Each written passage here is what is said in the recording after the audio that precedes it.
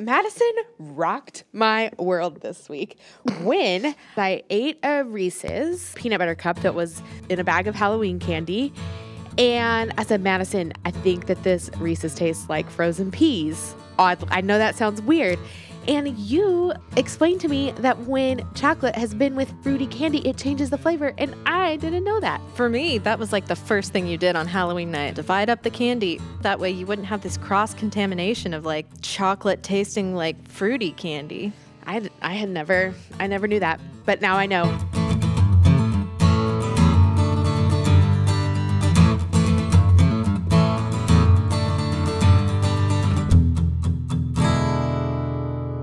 This is Be Createful, a podcast about how we find fullness through creativity. I'm Jo. And I'm Madison. And today on episode 13, we're talking about barriers to creativity. Episode 13. I know. We're talking about barriers on Unlucky 13. Yeah. Well, it's just so crazy to me that we've had 13. So true. I actually thought that maybe I would read some reviews that people have left us on Apple Podcasts. Yes. Because y'all, we do read them. And if you haven't left us one, just do it real quick right now. It really warms our hearts. It does. And then we'll read it out loud. Okay. I'll just read 2. Okay. And then we'll read more next week. This one was left in August, our very first review. It's from our friend Patrick Hawkins. He says, it's titled Great Perspectives. I'm excited this podcast is a thing. Hi and Madison are awesome and are doing great work. Appreciate their perspectives. Wait, who's Hi? I think that's autocorrect for Jo. Please call me Hi from now on. But that made me smile that it autocorrected me to Hi. Oh, well, thanks, Patrick. Thank you, Patrick. Okay. And then Ginger Woodworker, I'm pretty sure this is Cody from Organic Woodwork. He, because he's a ginger and a woodworker, it says, love it. Jo is the best and her vision of community through creativity is amazing. Great job. Great job to you too, Madison. Oh, thank you. I appreciate that. I couldn't have these conversations by myself. It'd be weird. It'd be boring. Barriers to creativity. We've set them up into 2 categories, right? Yes. So one category, the first one we'll go through, is more about the sort of like intangible, in your head, emotional side of the barriers of creativity. Mm-hmm. In order to get over these barriers, it's sort of a mind game that you play with yourself. Yeah. The second category is more tactile and can be easily or more easily fixed by seeking out help from outside of yourself. Right. So we have internal barriers and external barriers in a sense. So well said. Yeah. I like how you should have just said that. I like how you said it. So Jo, tell me about the first barrier that we came up with. So this is the first one because I think it is the one that almost 100% of people experience. Okay. And it is the barrier that I experience most frequently, even still, as a seasoned creative. All right. It is unrealistic expectations and also / perfectionism. We kind of have lumped these together because I think that they're very connected. I think we can have a conversation. We cannot have a conversation about one without talking about the other. Absolutely. So what does this look like for you when you are gearing up for a project? I think I have gotten a lot better at being able to manage my expectations through my own experience. Okay. So I know what is realistic and what is unrealistic. For example, I know when I sew a quilt together, it is unrealistic to expect all of the seams to line up. So I actually am working on the big quilt. It's what we've been talking about it for a few episodes. Yeah, we've got it like the pixel quilt or whatever. Yeah. I'll post a picture in the show notes that I had posted on social media a few weeks ago, just showing that these seams do not line up. So I know that they're not going to. Yeah. So I feel like my expectations have been managed. And yet still, that whole post I did on social media was saying, I still have to consciously choose to let go of the tendency to strive for perfection. It's something that I still have to say, no, I'm not going to let this be a barrier to my own creativity or to my appreciation or enjoyment of this thing that I made, because it's amazing. Yeah. So it doesn't have to be perfect to be amazing. Exactly. And it's so odd that you can be doing this for this long. So like, how long have you been quilting now? I've been quilting 12 years. Okay. So in all this time, you talked about how your experience has helped you to manage your expectations. But I feel this way when I've been sewing for like somewhere around 15 years. I think every time, oh, it'll take me like a day to get this shirt done. And even after all this time, I have a hard time managing my expectations. It's like you actively have to think about it when you go into a project. Yes. So I have to be cognizant now of when I start a project. Okay, this is going to take at least 10 hours, and you will make mistakes during it. So give yourself time to fix those mistakes too. Yes. Any advice that you have to help people get over this type of barrier? I had this thought that places of inspiration like Pinterest or videos, they tend to be well touched up or at a certain angle so that you don't see all of the flaws and imperfections that are in it, is at the beginning when you start out, realizing that those images you see may not fully encompass all aspects of that project. Because from afar, your quilt top looks like all of the lines are perfectly straight. Yes. But it's only when you take the person up close to the quilt and say, here, look at this, this, and this, do you realize that there are imperfections in the quilt. So realizing that not everything that you see is perfect and giving your project permission to be imperfect. Yes. I would say go back if you haven't already and listen to episode 4, where we just talk about our own experiences with perfectionism, pretty much. And episode 5, which is where we lay out, I think we give 10 bits of advice to help people let go of perfectionism. And that for sure has a lot of takeaways on letting go of perfectionism. If I were to summarize what works best for me, and I think this is why I wanted to lump expectations and perfectionism together, is that properly managing my expectations on the front end has been the most helpful in managing the relationship I have with perfectionism as I go through my project and at the end. So if I can go into a project expecting to make mistakes, knowing where things are not going to line up, then that really helps me be okay every step of the process, as it's obvious that things are not going to be perfect. Yeah. So let's say that we haven't managed our expectations at the beginning. Well, that can lead us into our second barrier, which is self-doubt and fear. So like when I am starting out in something new that I've never tried before, and I have these unmitigated expectations, probably around the 30-minute mark in is when I realize, oh no, maybe I don't have what it takes in order to complete this project. And that's what causes some of the, fear of failing, of, oh no, I've spent all this time and sunk all of this materials into this project and I may not finish it. It may not be usable. So how do you... But do you feel self-doubt during a project, or is it more at the beginning? I guess I feel it more at the beginning. Sometimes it's both. I would feel it more at the beginning when I'm trying something I've never done before. Okay. And that can be even in the context of like garment sewing where I'm comfortable, even if I've made a shirt before, but I've never made this part of the shirt before. Like doing a new technique. Yeah. What is that experience like for you?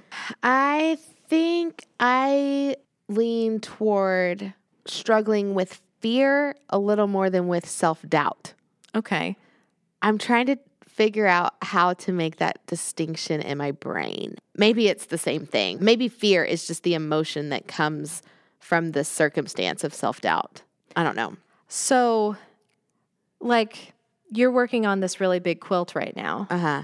I mean, have you made something that big before? Yes, but sometimes the fear comes from the experience. Like, I think a lot of times when we're new at something, we don't know we should be scared of it. Oh, that's true. And so then it's when we're about to do something again that we've done before and we know that it's going to be hard and challenging. Mm-hmm. And then we can have some fear getting started. So when I feel like that, I'm just like, I'm going to procrastinate that. well, yeah, I have not free motion quilted a quilt in a long time. Mm-hmm. And I have this big pixel quilt that I want to free motion, and I want to quilt it with a Monstera leaf motif. I decided, okay, I'm going to practice it. Well, first I'm just going to practice it on small scraps. Mm-hmm. And so then I decided I was going to practice it on a small quilt, like a lap size quilt. I have a bazillion quilt tops that are not quilted. And Madison likes to throw me some shade about them not being finished. So I thought I'll finish one of these and I'll practice this new motif that I'm trying to do. And how much time did I waste getting started on it? I bet I wasted at least an hour. Yeah, because it sat in the studio. I think you went back into your office. You're like, okay, I'm just going to go do some office work. Mm-hmm. And then it just sat there sitting in the studio for a while. I think I hemmed and hawed for a good hour. And then I sat down and thought, okay, I'm just going to do it. Mm-hmm. Finally got started. And I said, oh, I think I'm getting it. Guys, it looks so lovely. No, it doesn't look like your beginning practice pieces, but those were necessary in the process mm-hmm. in order for you to get where you are. Mm-hmm. Here are my takeaways then for dealing with self-doubt and fear. First of all, it's just to jump in. And sometimes that means you don't want to jump in on, like I didn't want to jump into this new free motion quilting motif on my big quilt that I had spent a week making. Mm-hmm. And so I found a way to practice what I wanted to do. I still wasn't ready to jump into my big project. I found an intermediate. I mm-hmm. found a little stepping stone to practice again. And I find that practice of practicing to be the most beneficial in helping me get rid of my self-doubt and my fear. Mm-hmm. Sometimes that means an entire project is going to end up being your practice project. Absolutely. I mean, in garment sewing, you would call it a muslin. Yes. And sometimes those are wearable and sometimes they're made with like ugly bedsheet fabric. Exactly. On really important projects where I have fancy fabric, you can bet your bottom dollar that I am making some sort of muslin, or I'll like do the lining first. So if I screw up on the lining, then I'm like, okay, so on the outer part, I need to do this, and mm-hmm. this.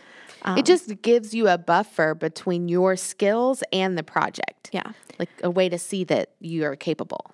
One other thing to help combat self-doubt and fear, for those of you who have been practicing your craft for a while, is to just trust yourself. Like you were talking about experience. That's a good one. Just remember all of the things that you've already overcome and just go ahead and dive in and like, you know what?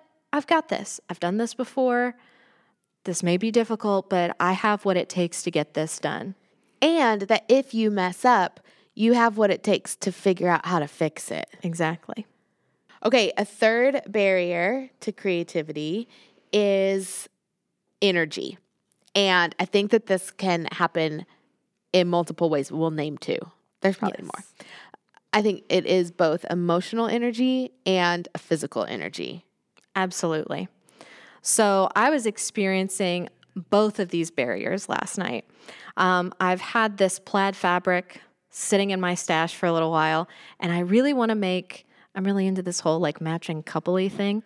So I want to make Richard a button-up shirt. Matching you and Richard. Yes. I was thinking matching like top and bottom. Oh, I mean, that too. I want to make a matching set for Richard and I, but I wasn't sure if I had enough fabric, and so that means I'd have to lay out the fabric, and do all of these steps and processes just to see if I could do this project.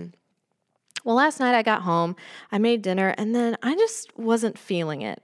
There's been a lot of social tension, and then yesterday was a busy day at the studio, and I had to take care of my dog, and by the end of it, I just wanted to, physically, I was like, I can't.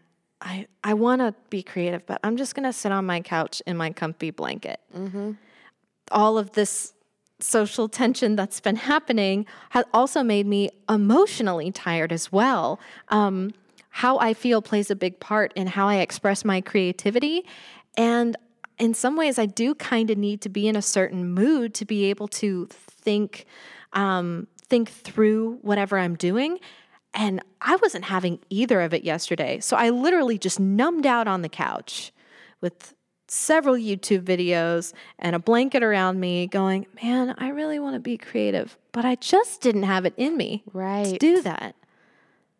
And it was frustrating. This makes me think of a conversation that I had with one of my board members recently. And I mentioned this on a previous podcast.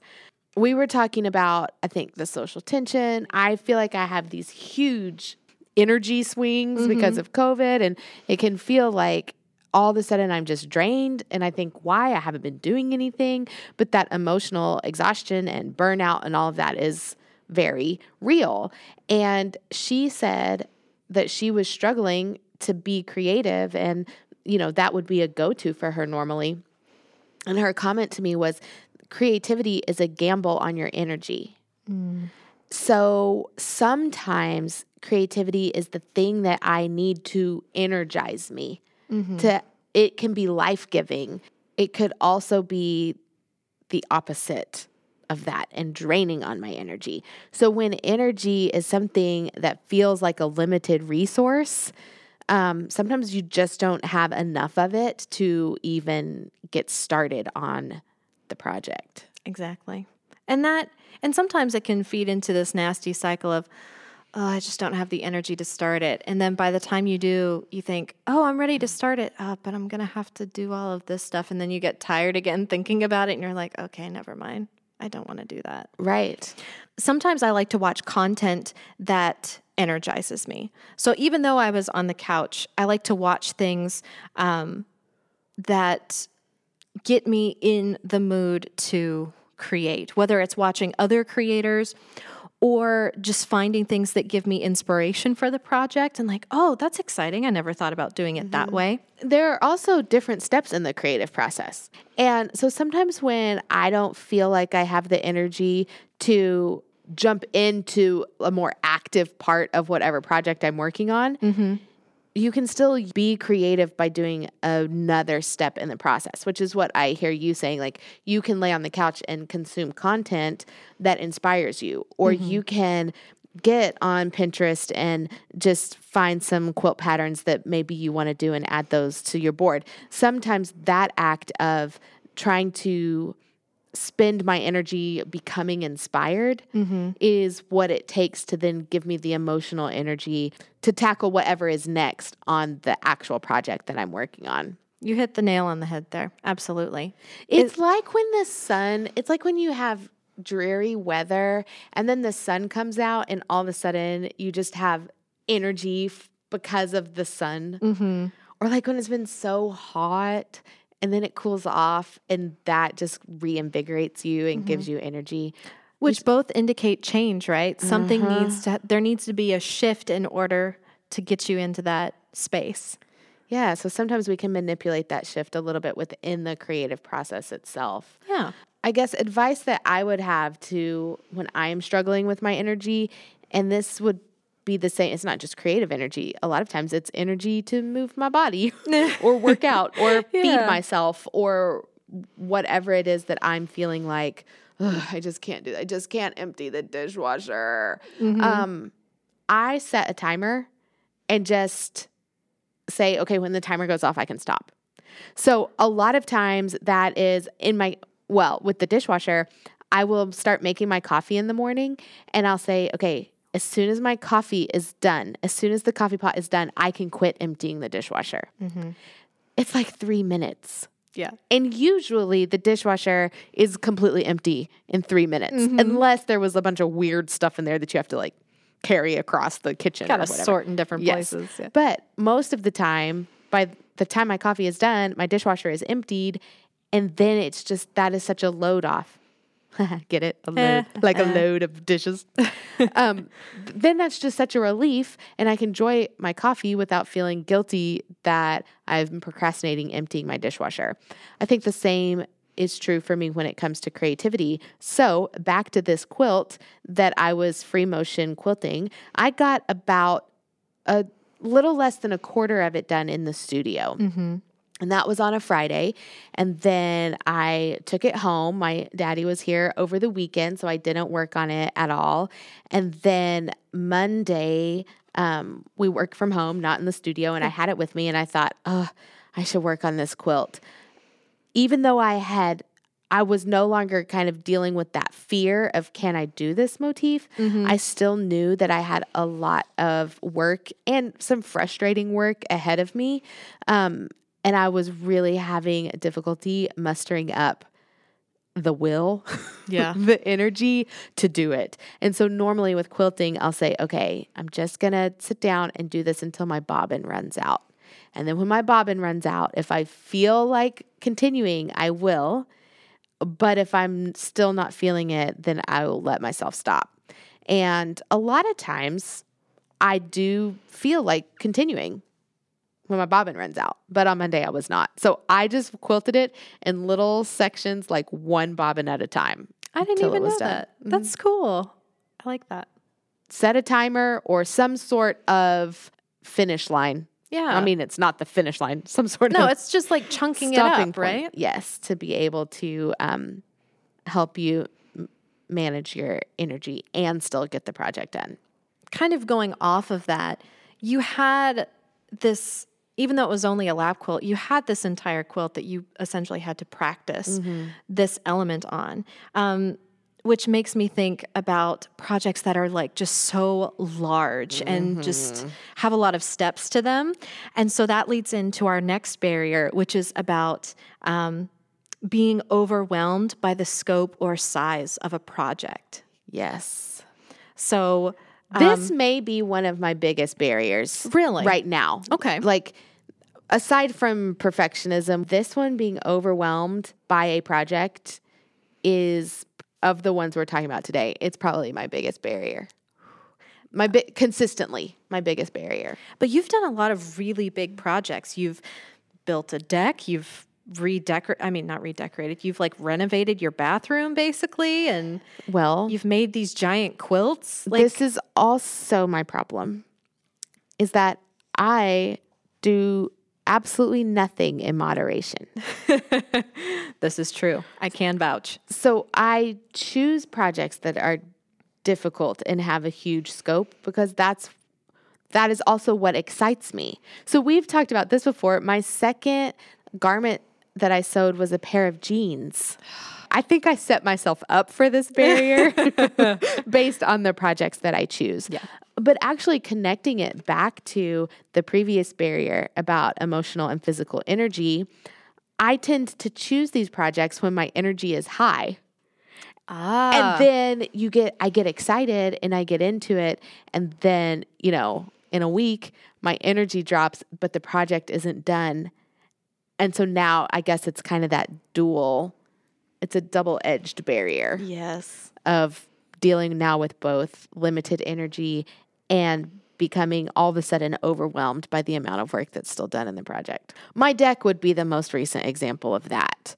And then when it was time to stain it, I wasn't really feeling it, but I also knew there was going to be a lot of limitations coming up, mostly to do with the weather. So I knew I needed to get it done before it started getting cold. And when we didn't have classes at Make Do, I had to have the time to do it. And then I started thinking about all of the steps, and it was like cleaning it, sanding it, cleaning it, picking a stain, staining it, waiting for it to dry, cutting in the cracks, blah, blah, blah. And then there was the furniture and on and on and on. It just seemed endless. That just made me emotionally tired for you. Also, we've been talking about it on the podcast probably since the beginning. For 13 episodes, I probably have mentioned my deck at least once. Yes. But now it's done.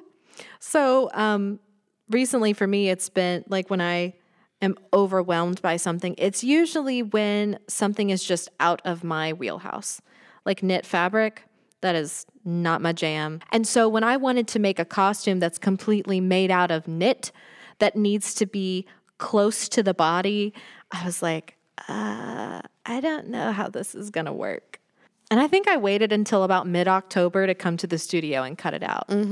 I had done everything up to that point of like, oh, I have this pattern and I have this stuff for the shoes. But man, I was not wanting to mess with that fabric just yet, because I felt like this is just going to be so awkward for me to try and figure out. Yeah. Well, and once you start, you were kind of at that point of no return as well. Because once you start cutting into it, then, we talk about there's a lot of mistakes you can fix, but cutting into fabric is not one of them. Yes. So you may end up at that point in your project where, okay, past this point, I can't make that many changes. Right. And that can feel very overwhelming. Yes. Maybe that's more the scope of the project than the size. Like sometimes the overwhelming factor is just the sheer size of the project. Oh, yeah. There are 100 steps in this to finish. And then sometimes the overwhelming factor is the skill that it's going to require. Absolutely. In either case, I think the simplest advice I have is to break it up into small chunks, which actually is the same advice I gave when you are finding creativity to be a drain on your energy. So with my deck, I said, okay, today, this is my goal. Get it sanded and cleaned off. That's probably all I have time to do today. And so as I was able to take the huge project and break it down into manageable little bitty projects, it seemed a lot more surmountable.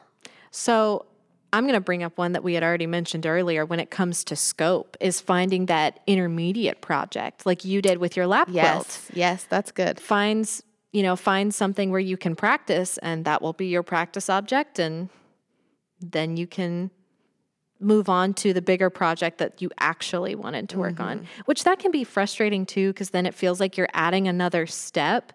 But I think that if you view it as just part of the process and just kind of relax into it, like, I need to make this object as part of this bigger project, and you just kind of accept that, it makes it feel like you're not wasting your time. Our fifth barrier of creativity is having a very narrow approach on how a particular thing can be accomplished. And so then when you don't have access to what it takes to go through those steps or to follow that approach, it feels like something that you can't do. Absolutely. Does that make sense? Yes. Okay. So going back to my Halloween costume, because it's the most recent creative thing I've finished, not only did I think that I needed to have fabric that was specially printed, but I also thought I needed special eye lenses to wear this mask. She's saying eye lenses. Yes. Right. As in, like glasses. When you were talking about eye lenses earlier, I thought you were saying islands. Oh. Like Hawaii is a group of islands. Special eye lenses. When I was getting ready to start this project, I thought I needed to specially order frames and lenses to put in my mask. I thought there is no way other than by machine that I could get a piece of plastic to curve around my head and then also have a material that is opaque from the outside, but that I could still see through. I am still blown away by this, by the way. And I thought, no, there's got to be some way that I can make this. And I just hadn't come up with it. And I looked up different things, and I'd have to go by like that like metal mesh that's above like a stove. Like it's the... Yes, that is on the exhaust. Yes. Yeah. People have used that and like cut it. And I was like, I don't have metal cutters for that. Ugh. So eventually I was just kind of like looking around my sewing room, like, what am I going to do? Halloween's like a week away. And then I thought, well, I have this tool that's lying around here. I wonder if I just layer this on top of each other that it'll get opaque enough. When she says tool, you mean the type of fabric that like tutus are made out of? Yes. Not a tool like a hammer is a tool and a screwdriver is a tool. Yeah, not layering those on top of each other. And then I went to the store and I bought a juice bottle that had the same curve as my face. Okay, I could just imagine you in Walmart holding the juice up to your face and being like, Richard, does this line up with the curve of my face? What do you think about this juice bottle? So I found one and I made him power drink through this bottle of juice so it could be empty. And then I layered the layers of tulle over this curved plastic. And then I put like a craft foam frame around it and it turned out so good. It looks so cool. Like I can't see well through it, but I can see well enough where I don't trip. I was so stalled on how to make these happen because I thought the only way that this is possible is if someone with a machine and special materials can make this. Mm-hmm. And that was simply not the case. Mm-hmm. So it just made me kind of stuck, and it made me kind of like wait and then get tired and just like, I have to do this, but I don't know how to do it. And it really impeded my momentum in this costume. Right. And so it kind of halted my creative process. So have you ever kind of gotten stuck? To think of an example, and I guess I could think of examples when it comes to my business, like when it comes to the business of Make Do. Mm-hmm. All of our classes are pay what you can, and that was a model that I hadn't really seen people do before. I had seen people have a sliding scale fee structure, but then how do you go about that? Yeah. So trying to incorporate Make Do's pay what you can model was challenging because no one was telling me how to do that. The advice that I would have, whether it's in your business or, as we talk about more often, creativity, is to find things that are adjacent to what you're trying to do. Even that is going to require thinking outside of the box, which is what we're trying to do, right? If we're the opposite of having a narrow approach is to think outside of that approach. Mm. Being able to find something that is related to what you're doing without being the same thing. So it's it has proximity, but it's not identical. I have found that helpful. To go along with that, I think of what are the qualities that I'm needing out of this particular product or process. So for you and Make Do, you wanted this place to be accessible to the community. And so you thought, okay, in what different ways can I make this accessible to the community? And in my situation, I was like, I need something that is hard, curved, and I can still see through. So what elements can I put together to make all of that happen? As opposed to just thinking this is this kind of thing is the only way that those elements can be achieved. Yeah. So I guess it's then even being able to name the things that you need. There you go. Because how often can we can't even say, like when someone says, where do you see yourself in 5 years? Mm. And then that question can feel so overwhelming because we're thinking, oh, that means where am I going to live or what's my job going to be or whatever. Mm-hmm. But if we are able to zoom way out and think, who do I want around me? What do I want to be important to me or taking up my time? Then sometimes that can inform how we answer that question. And I think the same is true for solving these problems. So what you're saying is you had to zoom out from the problem of maybe Googling eye lenses for Spider-Gwen costume. Which is exactly what I did, by the way. Wasn't getting you anywhere. Yeah. But if you're able to get more specific about what it really is that you need something round and hard and that you can see through. Mm-hmm. Well, that's a whole different Google search. Exactly. And that gets you out of the box. So, like you were talking about with my Google search, I was only looking for one thing. I couldn't at that point name the elements that I needed because I didn't know. Right. Well, the next barrier that we're going to be talking about is knowledge. Is sometimes you have a lack of knowledge in what you're doing, and that can cause issues with your creative process. Yes. And this is kind of transitioning us out of those internal barriers that we had and into barriers that may exist outside of our own brains. Yeah. Regardless of what headspace you're in, if you don't know how to use a circular saw, you still don't know how to use a circular saw. Well, you better be in a good headspace before you use a circular saw, or you will lose some fingers. Oh, dear. Okay, so I was trying to think of when is a time that I didn't know how to do something and I had to figure it out. And I just thought, everything I've ever done ever. Yeah. Like, I feel like the first time you do a project, you always are starting here. And it's kind of my job at Make Do to always be trying new projects. I don't know. I just can really relate to this one.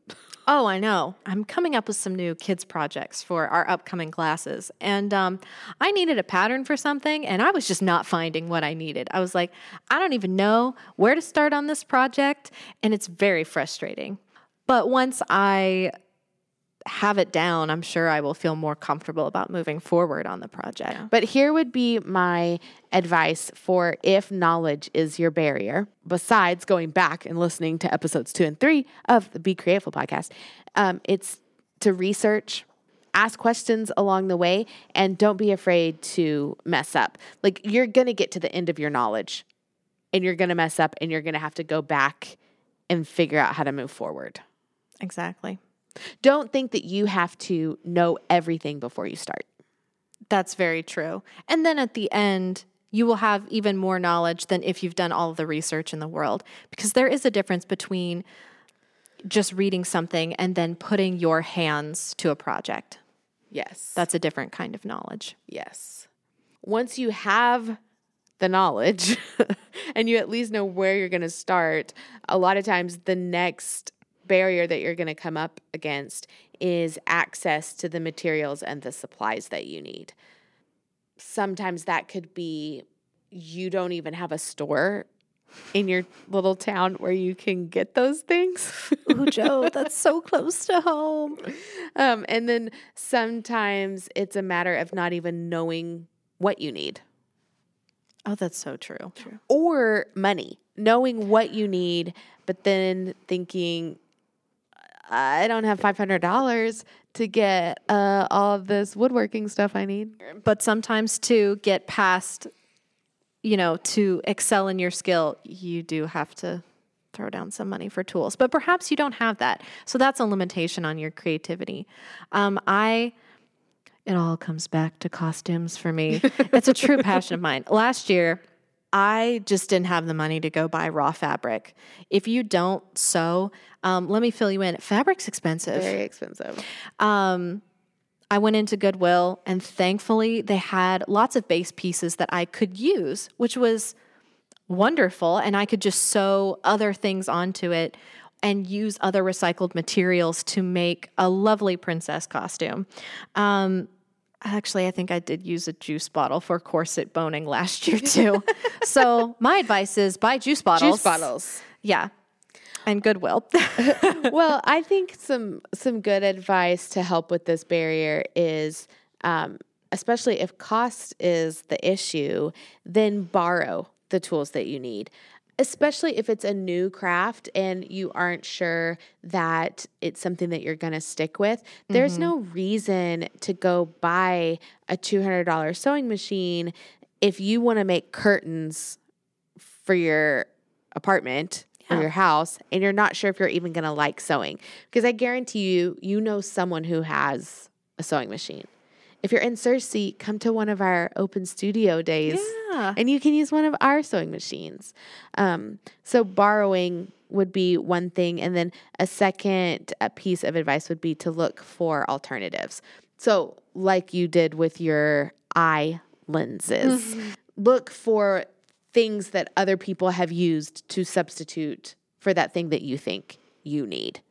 In my bathroom remodel, my spontaneous bathroom remodel, I knew I wanted a different countertop, but there's no way that I could afford a countertop right now. And so the alternative was to spray paint it. And now you have this lovely new countertop. Yeah. It's very cool. A lovely, newly old countertop. So our next barrier to creativity is personal and environmental limitations, which we've talked about specific ones so far, but this covers some of the other ones that we haven't touched on just yet. Yes. My biggest physical limitation is that very rarely do my feet touch the ground. How tall are you, Joe, for those who don't know? I'm pretty much a solid 5'2". Okay. But my legs are disproportionately short compared to my torso. And so like short length pants are still always too long. I still have to hem them. So like right now, sitting in my chair to record this podcast, I have a plastic tub on the floor that I put my feet on. Right now, my feet are actually pulled up into the chair. So that would be a physical limitation that I have to account for. When I was first married, we were in a 2-bedroom apartment, and there's not a lot of space to cut out large pieces of fabric. And I love me a 1950s full skirt. And so that meant that I had to cut things out in the living room.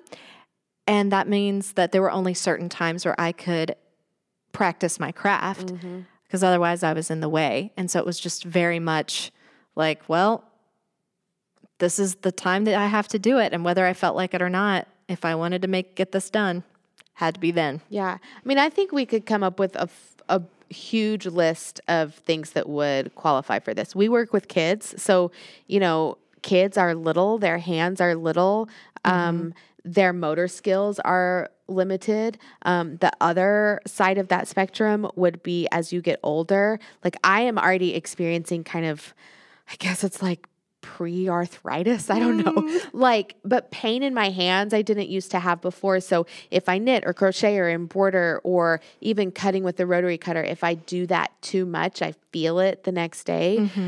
It could be your eyesight. It could be someone in a wheelchair. There's all kinds of physical limitations we have. And then the environmental limitations would be, like you said, a really small space. For me, with my deck, the environmental limitations was the actual environment. Yes. Weather was a big thing. If you have pets at home, that can also be a limitation. Or kids or husband. Yeah, I know. It's all a barrier. So those are all sort of what we mean when we're talking about the personal and environmental, like physical limitations. Yes. What would be ways you would help someone get over this barrier? So obviously with my small space, it was making sure that I had a time to rope off of like, got to do it here and now. And everyone else needs to get over the fact that the living room is mine. So staking your claim on your space or finding a place that has space where you can work on a project, like at Make Do. Well, and sometimes that can clash against other barriers that we've mentioned. So I just think, especially when you are looking at a drain on your energy, if you don't have the energy to do a project, but that's the time that you have blocked out to do it, you kind of just have to suck it up and get it done when you have time. So my advice would be to control what you can. So for me, I put a stool underneath my feet and my feet touch the ground. Sometimes I put my foot pedal up on something to raise it up from the ground. We also do that for the children. And then, so control what you can and adapt when you need. So sometimes this does add an extra step to your creative process that you're not anticipating, but you may need to set up a little tent over your furniture that's getting wet so you can paint it. That's very true. Like you said, adapting to use your living room floor as a cutting table. So there are ways around that, but it can definitely be a sticking point for sure.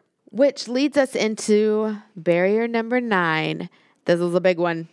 Time.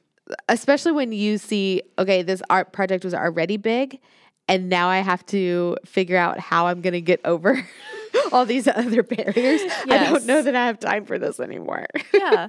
Maybe you're already in the middle of another project and you're like, but I want to start this one. And you're like, I don't think I have time for both. Or, ooh, what do you do when that happens? If I don't have time for both, I usually just start the new one. no, As evidenced by all the unfinished quilt tops we're looking at right now. I decide based on whether or not I can multitask during one. So like if one is painting and the other is sewing something, then I can like paint a coat and then walk and then walk over and do something else, like dishes or whatever, or do laundry, and then I can come back to it. So that'll be the project I work on first because I can get more done at the same time. When I was living in Ireland and going to the Irish Bible Institute to get my degree, I had to write a thesis, and I actually wrote it on what's now Make Do. But as I was in the research stage of that, and it just felt so overwhelming having to read all the articles and all of that. I was sewing, so I would sew until my bobbin ran out, and then after that, I would like read 5 articles, or do a chunk of my my paper, and then I'd get to sew until a bobbin ran out, and I went back and forth that way. Something else I have to consider is my goal to have this thing, or do I want to go through the process of making this thing? Right. I want to learn knitting because I would like to learn how to make a sweater, but in actuality, it probably is cheaper and it would take a lot less time for me to just go buy one secondhand or to search for one on Etsy that I like. If saving money is your motivation, the creative way into a certain product is probably never going to pay off. What am I trying to say? It's hardly ever cheaper to make something than to go out and buy it, especially when you factor in your time. You're absolutely correct. If you're wanting to save money and you're like, oh, I'll just make it. Because time is money. Not only will you be spending your time on it, you will spend more money in materials than just buying the product already made. Which we will discuss this in depth in another episode, is in itself a problem. Yes. I'm not good at all with moderation. So, as I think I have already said in this particular episode, I want to be able to set out whole days. I want to be able to finish a project, start to finish. And that's not realistic. And so a lot of times it's easy for me to think that I don't have time to do the creative things I want to do. And so I end up spending the time I do have just wasting it on things that aren't important to me. So the thing that helps me the most is to take a project and break it up. I think this is the 3rd time that I have said this is something that helps me. And it's true. It's how I'm able to be productive with my time and with my creativity. Even as I say that, I want to be clear that your creativity does not have to be productive. Yes. But I think this conversation is a lot more around the actual making of the thing. And so that does involve some sort of productiveness. A little bit. My advice would be, like we've already said earlier, managing your expectations. Here's what I can actually get done within this amount of time that I have, and being okay with that. Right. And then being able to set it aside and come back to it later. Absolutely. And realizing that not finishing whatever it is you're doing in one setting is not a failure. I'm working on a project right now for Make Do on our website, and it's involving a lot of a mix of creativity. I want it to look a certain way, and also more technical stuff, figuring out how to actually do it. And it's been a big undertaking for me creatively, and I've been having a hard time sitting down and making myself do it. And so today, I worked on it yesterday. I just felt like I was really spinning my wheels. And then today I told Madison, I'm setting my timer for 20 minutes and then I can take a break, shut the door. And you came in and you said, Joe, I think it's been more than 20 minutes.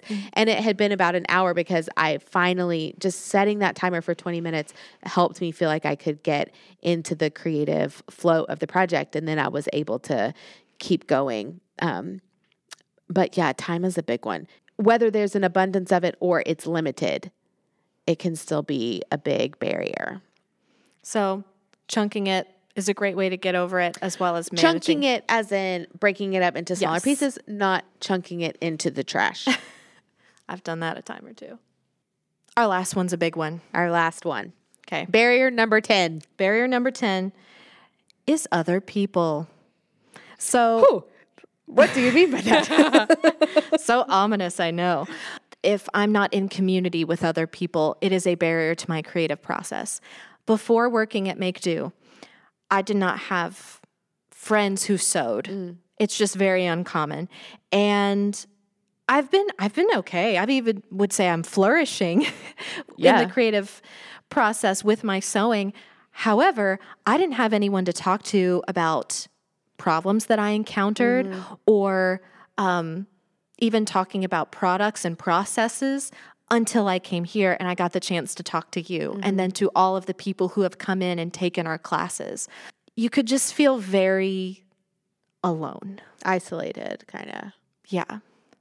So how do other people present a barrier to you in your creative process? I think that is one way as well, is kind of feeling like you are creating in a vacuum and feeling alone and isolated, feeling like, so with Make Do specifically, being responsible to come up with all of the class projects that we're going to do and then having to have time to make the samples. Also, then if I don't have the energy to come up with something new, that is a huge benefit of having you here as someone to bounce ideas off of. And that kind of helps jumpstart the creativity when it has stalled for me, is having someone else. On the flip side, other people can also be something that I compare myself to. And in that case, then I can feel discouraged in my own creativity or my own ability to do something if I'm looking at the work of other people and thinking that theirs is better than mine. Absolutely. I think of going to Joann's and all of those older women being like, oh, I've made my husband's suits and I made my wedding dress and I did all of this. What are you making? And I'm like, oh, I'm making a sundress. I'm making pillows. I'm making a pillowcase. Yeah, makes you feel very less than and like, well, what's the point? Especially with crafts that require a lot of practice. So this weekend we have a sewing class and I'm going to teach free motion quilting as part of that project. It is a difficult thing to do. And I know already, I'm thinking people are going to get frustrated by this. People are going to look at the samples that I have, and I've been doing this a long time. And even when I show it, I know I make it look easy because I've been doing it so long. And if you think about a little kid who's trying to walk for the first time and how much they stumble, that example is true for anything we start as beginners. And you really have to learn to walk before you run and blah, blah, blah. We know all of that. But I think that it still is so tempting to compare ourselves to other people. So the way that I get over that hurdle in my own creative process is to limit what I'm looking at on social media. That it means Pinterest, Google, Instagram, all of those things. I limit my use on those platforms to two things: inspiration and information gathering. I do not let those platforms become a benchmark for my expectations. I don't let them inform what my work should look like, especially as a beginner. Oh, absolutely. To the flip side of that, to be very alone and isolated, and perhaps you experience this if you're in a smaller town or you are practicing a craft that is so unique, is to try to find community online. I have found that through YouTube as well as different forums. where people will just post pictures or talk about the processes that they do to make clothing items or whatever it may be. And it just makes me feel like there are other people out there that are struggling or who are making themselves better through creativity. And I can comment and I can engage with them in some ways. That makes me not feel so alone. Yeah. The cool thing about the place that I work now is that we also offer that experience here. We have a place where people can come and learn and build relationships with each other through the creative process, and through that become a tighter knit community. Yeah. The community aspect is a pillar of Make Do's mission, and it's why we don't offer private classes, or one-on-one classes, I should say. Yeah, we don't do private lessons here. No, because we want to inject that idea of community and encouragement into the DNA of what it means to be creative. I have on my notes to get gather some createful cheerleaders. And we will be that for you. Tag Make Do on Instagram. On anything that you're making, we want to see it. Whether it's one of our projects or not, it doesn't matter. We want to see what you're making. I think this podcast is also a way for people to engage with the creative community. You may be a quilter like Joe, or sewing garments like me, or you may be a painter or a cheese sculptor or whatever. If you are a cheese sculptor and we can eat your sculptures, I would be down for that. Absolutely. Hopefully our podcast is giving you a little slice of the community that you're seeking out. You are not just creating in a vacuum. We want to be your cheerleaders too. Yes. So please tag us so that we can see your lovely creations. Yes. And thank you for being our cheerleaders by leaving us a review on Apple Podcasts. Oh, so smooth. I think that's a good place to end. I think so too. All right. Bye, Madison. Bye.